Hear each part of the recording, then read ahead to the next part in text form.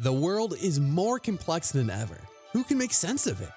Join Reverend Michael Angley Oguche on Numa Podcast each week as he shows you how God's Word connects directly to your life in this age and helps you navigate trials and tribulations. If you want to deepen your relationship with God and learn what He has in store for you, listen and subscribe to Numa Podcast on Apple Podcasts, Spotify, or your favorite podcast app. Just search for Numa Podcast.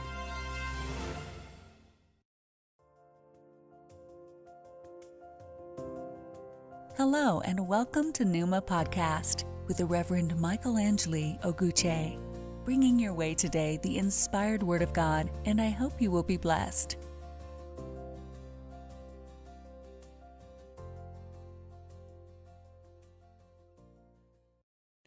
Thank you for joining this podcast. Our text today is the book of Revelation, chapter 2, verse 1 to 7. To the angel of the church in Ephesus write, These are the words of him who holds the 7 stars in his right hand and walks among the 7 golden lampstands.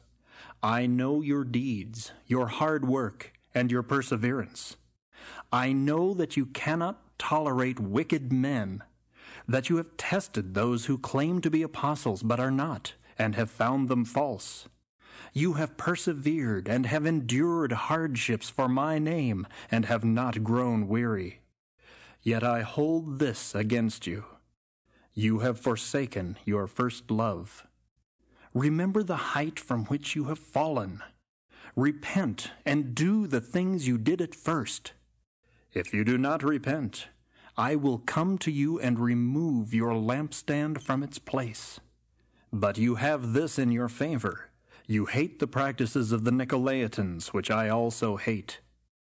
He who has an ear, let him hear what the Spirit says to the churches.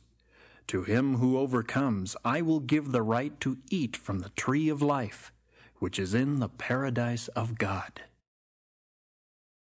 Let us pray. Lord Jesus, thank you again for this beautiful moment with you. Lord, I commit the message today into your care. I ask, O Lord, that you bless the listeners of this podcast and inspire me, God, as I speak as your oracle, Lord. I thank you because, Lord, you're so much interested in your people out there. Thank you, Lord, for answering this prayer. In the name of Jesus Christ. Amen. The title of this podcast is Reigniting Your First Love for God. Reigniting Your First Love for God. Revelation chapter 2 always interests me.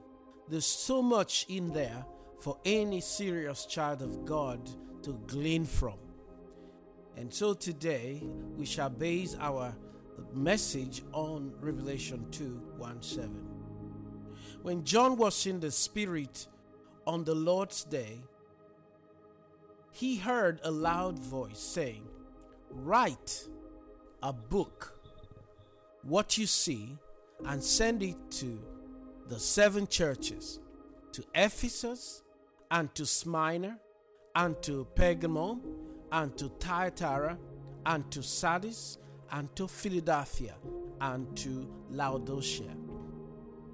Our text records John's letter to the church at Ephesus. The speaker, verse number 1, described himself as the one who holds the 7 stars in his right hand, the one who walks among the 7 golden lampstands. As chapter 1 verse 17 to 18 implies, the speaker is Jesus Christ. He is the one who walks in the midst of the churches. He walks among them like a watchman. He calls them to account, but his main purpose is to encourage and lift them up.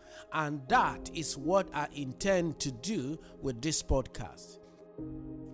To encourage you, my listeners, to be what God wants you to be. However, When I comment on the spiritual condition of the church, I am not looking at the entire body of believers. It is we who are responsible for the spiritual condition of the church and the moral decay of our society as a consequence of our indifference. The intention is not to target a particular strand or brand of Christianity or leadership hierarchy, but I am addressing all of God's people who can discern the time. While my focus today is on the local situations, it is important to note that it is not possible to talk about the church situation in any part of the world in isolation. We must pay attention to the global church. However, I would try to relegate my comment to the church in the West.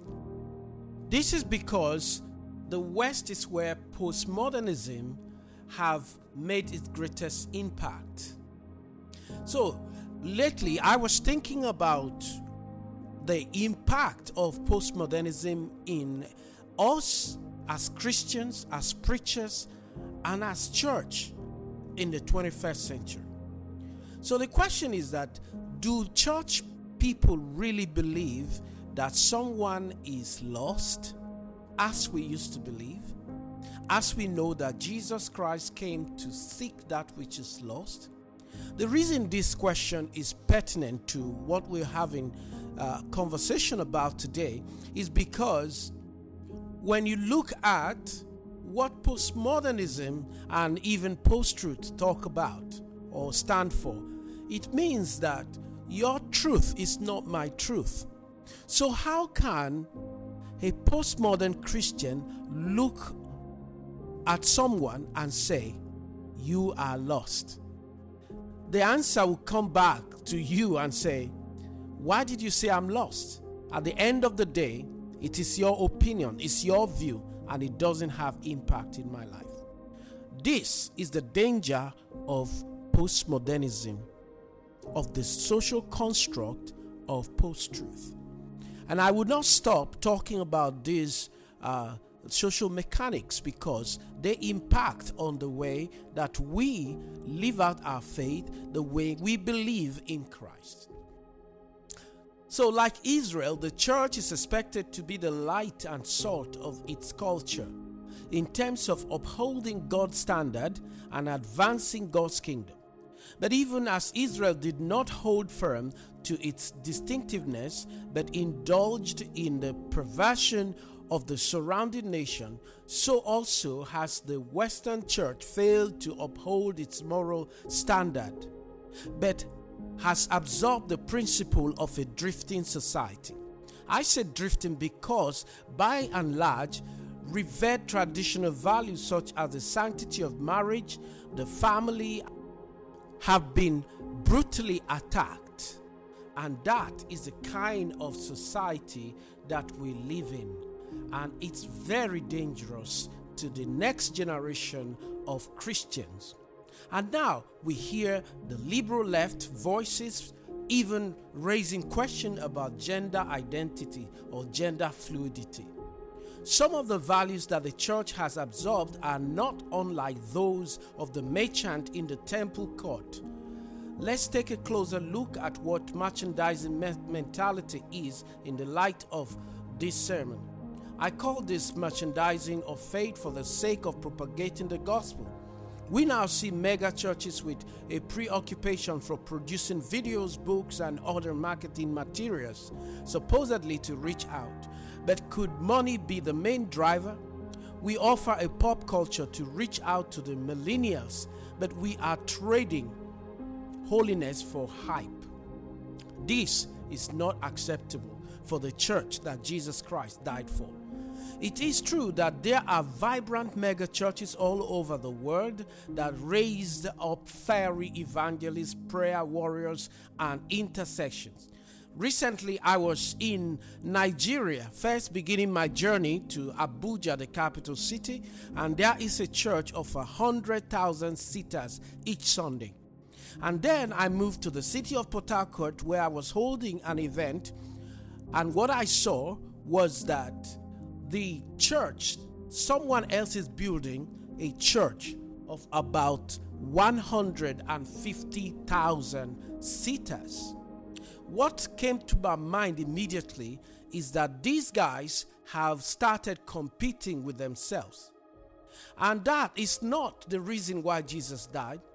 Jesus did not die so we can have mega churches all over the place. He died for his people, the people who are lost. What use is it for us when we congregate in our thousands until even the pastor doesn't have any personal contact with the person who comes to that church? I'm not referring more to the mega and aspiring mega churches that in their quest for numbers preach a watered down message. The only way to attract the crowd is to adopt a seeker-friendly attitude, they say, with no cutting-edge gospel. But listen, God is a God of love and will accept you as you are, they say. But there is no emphasis on holiness and the transformative power of the Word of God. And so we accommodate people and make them comfortable in their lifestyle because the harder scriptures are conveniently left out or re-engineered. This is a sad story of the church. And like the church in our text today, God is not very pleased with what is happening. We preach on love, but not committed to it. No boundaries between what is acceptable behavior and what is sin. In fact, sin, as I keep saying in this podcast, have been taken out of the Christian lexicon, which no longer matter anymore to many churches. We have taken the role of Hollywood and all of these things. But my friend, that is not what Jesus Christ died for. He came to seek those who are lost. The seeker-friendly church preaches the doctrine of prosperity because this is something everybody is seeking without emphasizing work ethics or sowing. Unless we have these attractions, they say, the people will not come to church, we say. This is Numa Podcast with the Reverend Michelangelo Oguche. God bless you. Keep listening.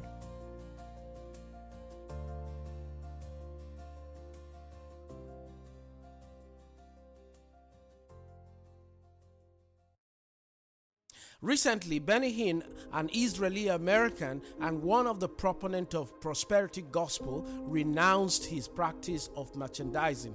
And he says this: the Holy Ghost is fed up with it, asking people to buy favor from God with specific price tag. Matthew chapter 6 verse 33 says this: seek first the kingdom of God and his righteousness, and all these things will be added to you. That means this thing called prosperity is actually an addition to what God can give and what God will give. If you seek first the kingdom of God by surrendering your life to Jesus Christ as your personal Lord and Savior, and also by living out a Christian life, a holy life, acceptable unto God. This is what Jesus died for. Thank God, Mr. Benny Hinn has come to his senses and he is telling the world how wrong he has been. Our key text today paints a picture of a church, a picture which in many ways shows us why so many negative things are happening in churches. But the text did not just portray the condition of the church, but of individual Christians who have allowed their first love for God to diminish. The Ephesian church understood the fundamental truth of the gospel. They understood their identity in Christ. They understood how to walk with Christ and how to engage in spiritual warfare. It wasn't that they lacked good doctrine or perseverance, even though they existed during one of the most difficult times in all of Christian history, beginning in AD 54, when there was widespread persecution of Christians. The Ephesian church had refused to compromise. They were busy for the Lord. They stood against heresy. They knew the word of God and what was expected of them. And for these good things, Christ commended them. with God, nothing goes unnoticed. He knows all that we do. The scripture says in 2 Chronicles chapter 16 verse 9, the eyes of the Lord runs to and fro throughout the whole earth to show himself strong in the behalf of them whose heart is perfect towards him. Hearing, thou hast done foolishly, therefore from henceforth thou shalt have wars. God notices everything we do, whether small or big. But there is a powerful insight to be learned from here. Mere works are not enough to please the Lord. He wants more than an outward compliance. What Jesus wants is a heart that is changed. That is why, after commending them in verse 2 to 3, he counseled them in verse 4 and 5. Look at verse 4, for example. But I have this against you, that you have lost your first love. They had started out strong, but over time things had begun to change. A generation had come and gone since Paul the apostle had preached to them, while they had remained faithful to the word of God and had endured hardship, the likes of which most of us could not understand. Something was obviously lacking here. They had lost their passion, the passionate love that had motivated them and burned within their heart had given way to a mechanical Christianity, a ceremonial form of service that lacked enthusiasm and zeal had taken hold of them. This picture, brothers and sisters, may not necessarily represent you or me or our church right now, but we must be alert. We must be on our guard individually and collectively against losing our passion. We must guard against becoming what the church at Ephesus had become. That is why our text has been recorded in God's word for our learning. It is a prophetic word. It is a precautionary word doctrine. Their problem was not that they lacked perseverance. When we lose passion for Christ, we replace it with a mechanical form of Christianity that contains all the external paraphernalia, but lacks the internal component that once stirred our heart and moved us to love God. When we lose our passion for God, we begin to see the world as our enemy instead of our mission field. This causes us to become more concerned with the comfort of the saints than with the salvation of the lost. In fact, not too many people in this day believe that someone else is lost. But you see, my brother, Jesus come to save that which was lost, and that is what we're talking about. So we erect structures so much so that our meetings become monotonous and inward looking instead of outward. We begin to build castles around ourselves. We begin to build walls that will separate us from the things of God. When we are passionately in love with Jesus Christ, we are sensitive to the grieving of the Holy Spirit. But when we become cold, we lose the sensitivity. Gossip, pride, jealousy, bitterness, attitude, and a host of other ungodly things are welcome, are allowed to dwell within us because we are insensitive to how much these things displeases God. We become content with what we are instead of being driven to become more like Christ, falling in love with Jesus Christ every day. The passion for becoming more like Christ is diminished. As a result, their passion for Christ was so strong that they were willing to give as much of themselves and their substances to Christ in exchange for eternal life. It is a spiritually disastrous thing to do, to go through the motion of Christianity without a passionate love for Christ, because it distorts what it means to be a Christian. Just like he said to the Ephesian church, Jesus Christ is saying the same thing to you today, to remember where you have fallen and return to your first deeds and the life of which you were called in Christ. But you failed to repent and return to your first love. God said in His Word, He will remove the fire of His Spirit from your midst. And when this happened, my brothers and sisters, we may still call ourselves Christians and even have our buildings and our church programs, attract new people, preach great sermons, but the power of God will be missing. Is this the kind of church you want to be a part, brothers? Is this the kind of church you want to be a part, sister? Think again. As I bring this podcast to a conclusion, the one question I want to leave with you as I go is this: what is God saying to your heart tonight? What is God saying to your heart today? What is God saying to you? I believe God wants us to retrace our steps back to where we are coming from and repent of our shortcomings, as this is the only way we can reignite our first love for God, that the joy of the Lord will become our strength in the name of Jesus Christ. Let us pray. Dear Lord, thank you again for this time spent with you. Thank you, Lord, for as many that has listened to this podcast. I pray, God, that your Holy Spirit will bring to the understanding of your people this thing called first love, that your people will be able to return back to the first love. And I ask all of these things in the name of Jesus Christ, our God, our Lord, and soon coming King. Amen. Father, I place into your hands the things that I can do.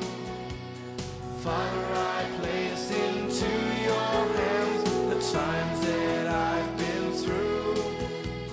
Father, I place into your hands the way that I should go, for I know I always can trust you. Father, I place into your hands my friends and family. Father, I place into your hands the things that trouble me. Father, I place into your hands the person I would be, for I know I always can trust you. Father, we love to seek your face. We love to hear your voice. Father, we love to sing your praise and in your name rejoice. Father, we love to walk with you and in your presence rest, for we know we always can trust you. Thank you for listening to the Pneuma Podcast. This has been the Reverend Michael Angeli Oguche. I pray that God will richly bless you until I come your way again.